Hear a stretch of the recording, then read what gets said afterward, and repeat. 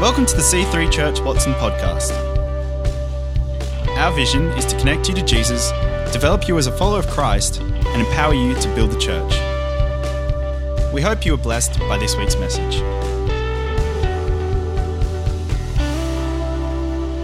In March, I was in Sydney for a week studying. I was there from Sunday to Sunday. I was studying from Monday to Friday at C3 Ride, and then I drove to Miranda, which, if you don't know Sydney, is near Cronulla, so it's a fair way. And it was raining, it was misty, it was Sydney, so there were cars everywhere. And I got my friend Google, because very dangerous with no Google and me. Poor worries that I'll get home some days, but no, let's move on. So I got my friend Google and I put in where I was going, and at one point we were just about to go into one of the tunnels near the airport. I saw something on Google that I've never seen before, because I live in Canberra and we don't have traffic in Canberra. But I was in Sydney. There was this red highlighted part. Has anyone in Canberra seen that? And this lovely voice said to me, "You are going to experience congestion for the next 5 minutes." And I thought, you lied to me, lady. It was not 5 minutes. I was in Sydney after all.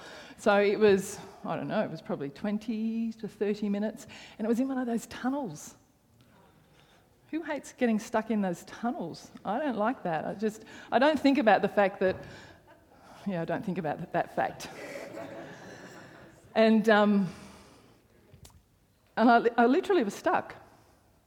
I couldn't go forward, I couldn't go backwards, I couldn't go sideways, and I was stuck. You know, sometimes in life we get there. We get to that point. We get stuck. And if we find ourselves in that place today, this series is for you, because God wants us free. Freedom is one of the values of our church, and so that's why we're looking at it for July. We're looking at what it means to be free. John 8:36 says, "So if the Son makes you free, you will be free indeed." You'll be free indeed. We have testimonies of people that walk through the doors of this auditorium that used to struggle with tormenting thoughts that stopped when they walked into here. That have healed just by being in the worship. Because God is into freedom. And He wants us free. Freedom is something that I am incredibly passionate about, because I've lived my life free and I've lived my life not free. And living my life free is the difference between day and night, between light and dark. And I know that God's plan is for freedom for each and every one of us.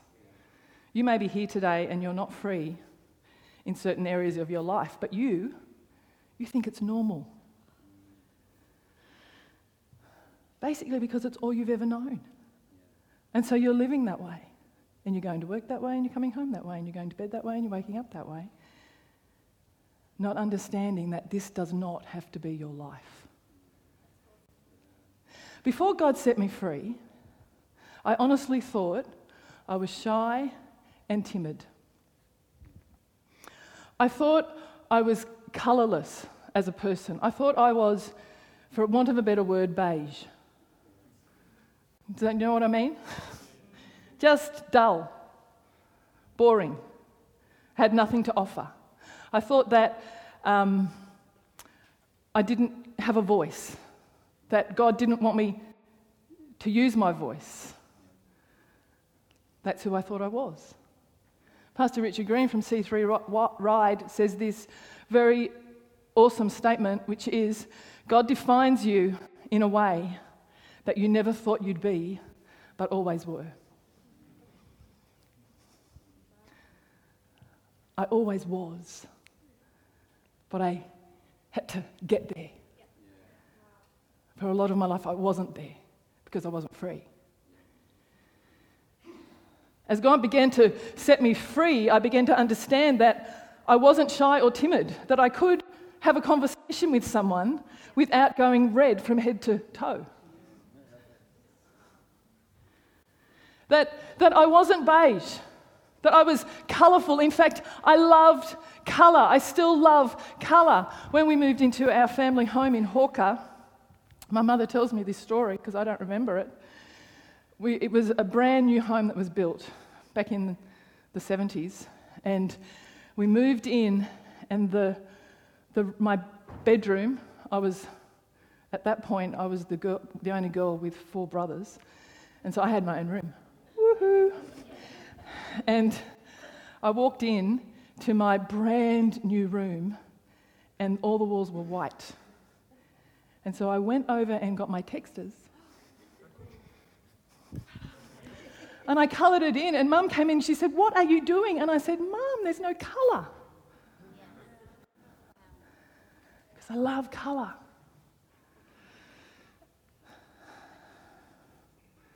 God set me free. It's not about scribbling on walls. I began to understand that I have a voice and God wanted me to use it. I began to understand who He had made me to be. I began to understand that how I was not who He'd made me to be. And so I went through the process of getting free. You see, every time anyone who belongs to Jesus is in any sort of restriction, any sort of prison, and they're captured or imprisoned by a habit, a circumstance, a worry. When God sees any of His kids like that, it bothers Him. Because He wants us free. He wants you to be free, sometimes more than you do. Psalm 18 says this: He brought me forth into a broad place. Not a tight place, a broad place. He rescued me because He delighted in me. The Israelites were in Egypt and they were in captivity, and God wanted them free. You know, they'd come to terms with their captivity. They were used to it. They weren't particularly looking for freedom, but God was looking for freedom for them. You may not even be aware that you are held prisoner to some things. You may even be used to them. You may feel quite comfortable, but God isn't. He wants you free. It bothers Him. When the Israelites were in captivity, God sent Moses to restore them to freedom. And you know who He sent? Of course, He sent Jesus to restore us to freedom.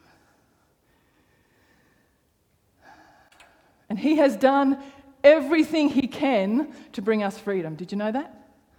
God has done everything He can. It's finished. We just have to step into it. Galatians 5 says, "So Christ has truly set us free. Now make sure you stay free." Again, in slavery to the law. I'm here to challenge. I'm here to encourage some of you to make the change for freedom. Don't live another second allowing yourself to be contained by anxiety, by unforgiveness, by addictions, by strongholds, by people pleasing. And we all have stuff in our lives, and we will until we meet Jesus, because He's always transforming us. And that's a good thing. The Christian life is lived in a constant state of possessing what we already have. We have freedom. Galatians tells us, I just read a scripture that tells us that. But I look at my life and I see that sometimes I'm yet to appropriate that. I don't know about you, but sometimes I'm yet to appropriate it. And sometimes it just comes down to this simple fact: do I want it enough to go through the process of appropriating it in my life? You might need to ask yourself that through this series. Do I want it enough?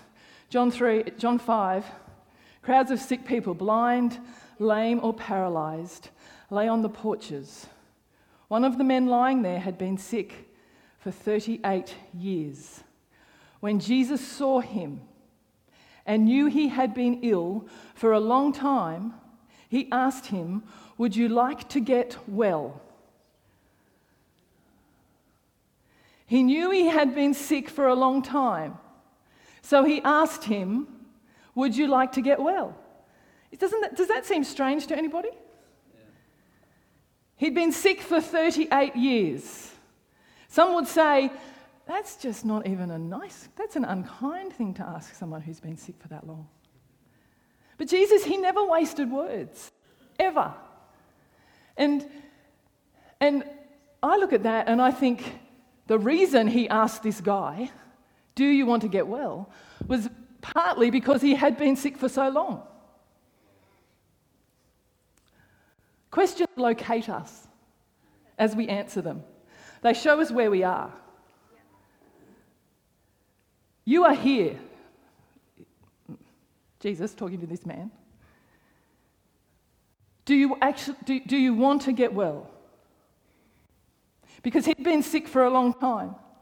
And he'd built up, if you go on to read, he built up all the reasons and the excuses and the why he couldn't get well.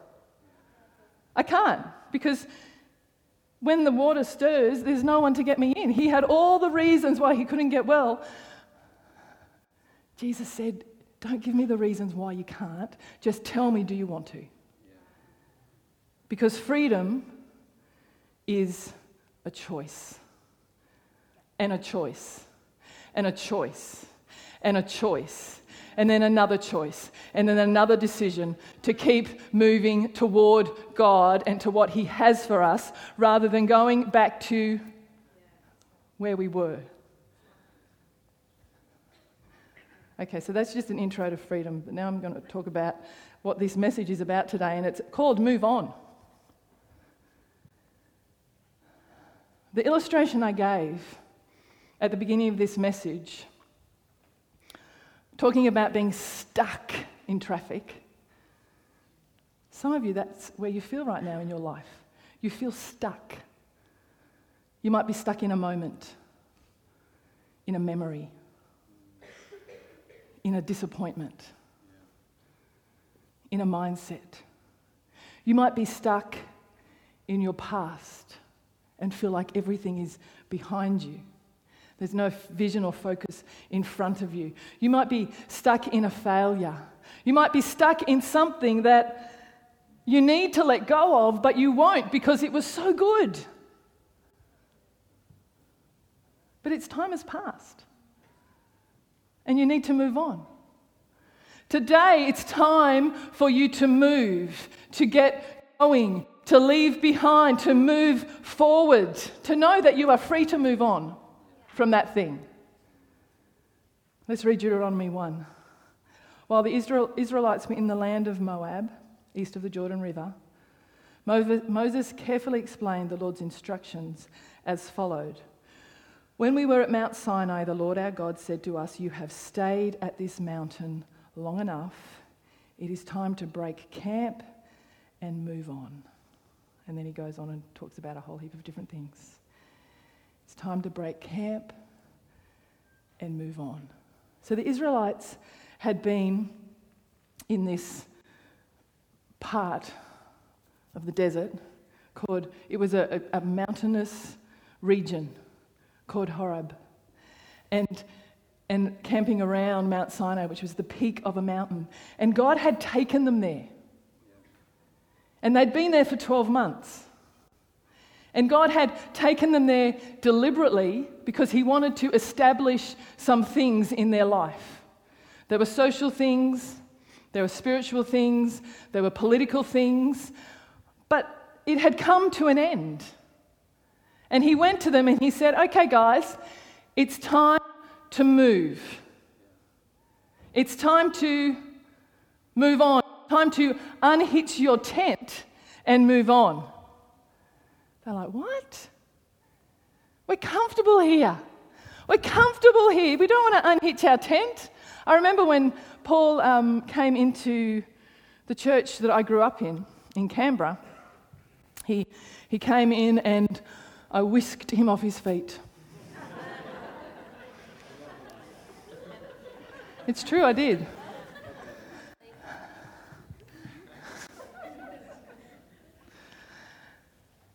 Anyway, he came and eventually he noticed that I was worth it and that it's a true story. And we got together. We got engaged, actually, I think. And C3 came to Canberra and he said, "We're going." And I said, "I don't want to go." Because I grew up in that church. My family were in that church. All my friends were in that church. But you know what? It was time to unhitch the tent and move on. There are times for that to happen. There are times, anyway, I've said it. We've got to be ready to move on when God says. You see, there's always movement with God. It's not necessarily physical movement, so don't all leave Canberra tomorrow. But if we let him, God is always moving us and changing us and taking us to new heights and developing us and making us who he's created us to be. The Christian life is a continual journey. We've never arrived. That's good news, actually. To be able to move on, sometimes we have to let some things die. Sometimes we have to put some things down. And the reason we have to put them down is because we don't need them where we're going. We have no use for them where we're going. In fact, if we take them with us, they will damage us or slow us down or distract us. Sometimes they're even dangerous. Sometimes we have to get rid of some opinions to move on. I've had to get rid of some opinions to move on. Who cares what I think? Really? Some of my opinions needed to change so that I could move on. Who cares about my opinion? About God's opinion. So Joshua 1 in the Message version says, "Moses, my servant is dead. Get going." Moses, my servant is dead. Get going. You don't need that. A little blunt, don't you think? I think it's a little blunt. Moses, my servant, is dead. Joshua, get up, get going. Do you know that Joshua was actually Moses' handmaiden is the wrong word because he was a guy, but attendant. From a really young age, Joshua was with Moses most of the time. He saw him fight, he saw him lead, he saw him do all sorts of things. Can you imagine how he's feeling right now? This guy, his leader, he's dead. He'd be grieving. And God comes to him and he says, "Okay, Moses is dead, time to move." Sometimes the Bible is quite blunt. And Joshua could have been like, "Oh, hold on a minute. Not only I'm grieving, because moving on, there is some grieving that we have to do. No, I'm grieving, but you want me to stand up and do that? I don't even know if I can do that." I mean, he didn't think he could do it because if you read Joshua, it says, "Be strong and courageous," many times.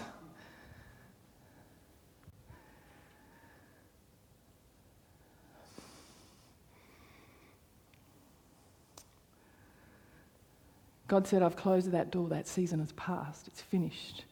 It was right, it was good, but it's finished. It's dead now, you need to move on." About 10 years ago in our house, we had a Jack Russell Terrier, and he was a terrier, and he was a terrorist, called Darcy. And we had him for 9 months, and then I killed him. This is a true story, I lie not. I didn't mean to kill him, I ran over him. Yes, with 2 of my 3 children in the car. So we stopped. I was taking them to youth on a Friday night, scarred for life. And we'd had him for 9 months. He was a terrorist. He would do whatever he wanted, not what we wanted. We'd have to throw a blanket over him to get him off a bed, because if you tried to physically pick him up, he would bite the heck out of you. Anyway, so I could say he deserved to die, but I would never say that. I would never say that. I'm sorry, Nath. I know it scarred you for a long time. So we got out of the car, picked him up, and Emma had him on her lap as we drove to the vet, and the dog was going, It's terrible. It's terrible. Move on. This is me just, getting rid of all the angst as a mother, the mother guilt. Anyway, so he died at the vet, and I took him home, and it was late at night, so we couldn't bury him until the next day. So we had him on the floor in our family room, and we have another dog called Harry, who is also a Jack Russell Terrier, but he's not a terrorist. He's a lovely dog.